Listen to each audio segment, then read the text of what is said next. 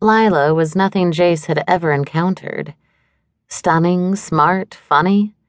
Ladies around here were meek and looking for a man to take care of them, which he didn't mind, but sometimes he wanted one with some spunk, or fire or backbone of her own. Lila had all three in spades. He held the door for her, and as she passed, he got a whiff of her again. Lilacs and honey. Nothing around here smelled that amazing.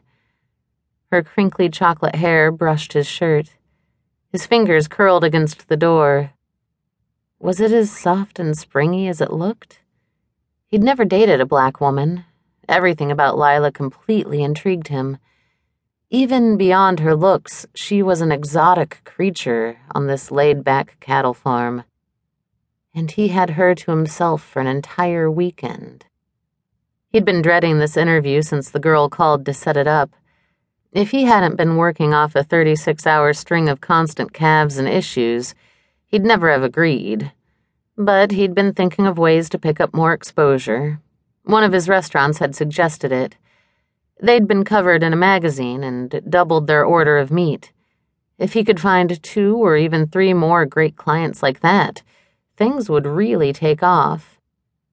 Lila paused at the bottom step of the back deck. Jace jammed his hands in his pockets so he wouldn't entwine their fingers, or settle it on the small of her back again. She'd felt so warm and firm when he'd done it before dinner.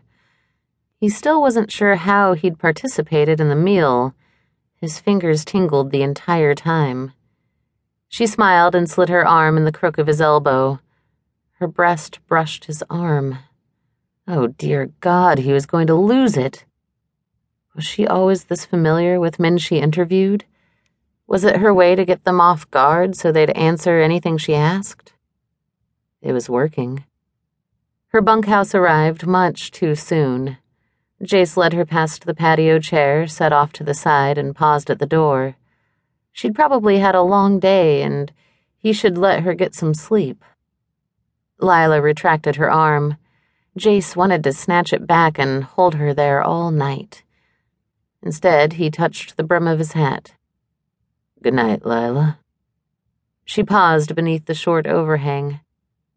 "I bought my favorite cinnamon buns at a shop in the airport before I left JFK. I was going to indulge in them tonight." She wet her lips. "Care to join me?" Jace swallowed. Could he trust himself to sit her in the ambience of a warm summer night? He'd already had 2 glasses of wine. Beer never affected him like wine did. She waited expectantly, fingers twirling against her stomach. She was the guest. Didn't he have to give in? "I'd like that. We could sit out here. I'll grab another chair."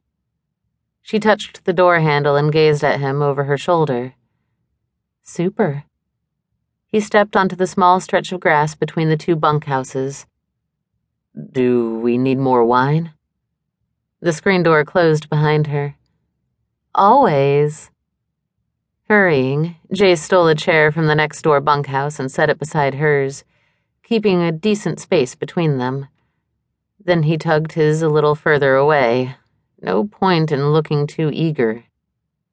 Jogging back to the house, he grabbed another bottle of wine and their glasses from dinner. He forced himself not to bolt the entire way back. Glancing toward Lila's place, his footsteps faltered. He couldn't force himself to move and stood frozen in the shadow of the house. Lila was already perched on her chair, bare feet tucked against her hips, knees up. Beside her sat 2 plates of the stickiest, creamiest buns he'd ever seen. Frosting covered her fingertips, and he didn't think she'd seen him yet. She snapped the lid shut on the clear plastic container next to the plates and popped her index finger into her mouth. Her full lips puckered and swirled around her finger. A pink tongue darted out to lick a spot off her thumb. Jace's pulse quickened and his fingers tightened around the neck of the wine glass. Please don't let her do that again.